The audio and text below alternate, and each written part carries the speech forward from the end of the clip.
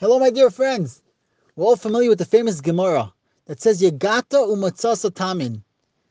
You work hard, you toil, you achieve something, believe in it.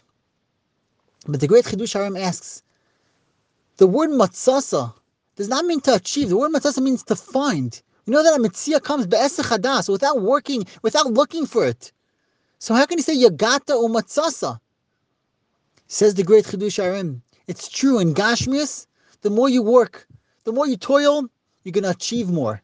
But in Ruchnias, when a person works hard in Ruchnias, when a person toils in Avodas Hashem, what he achieves is way, way more than what his actual work. And therefore, Yagata, if you work hard, Matzasa, you're going to find HaKadosh Baruch Hu is going to give you b'matana. He's going to give you a gift. He's going to give you way more than what you work on. Have a great day.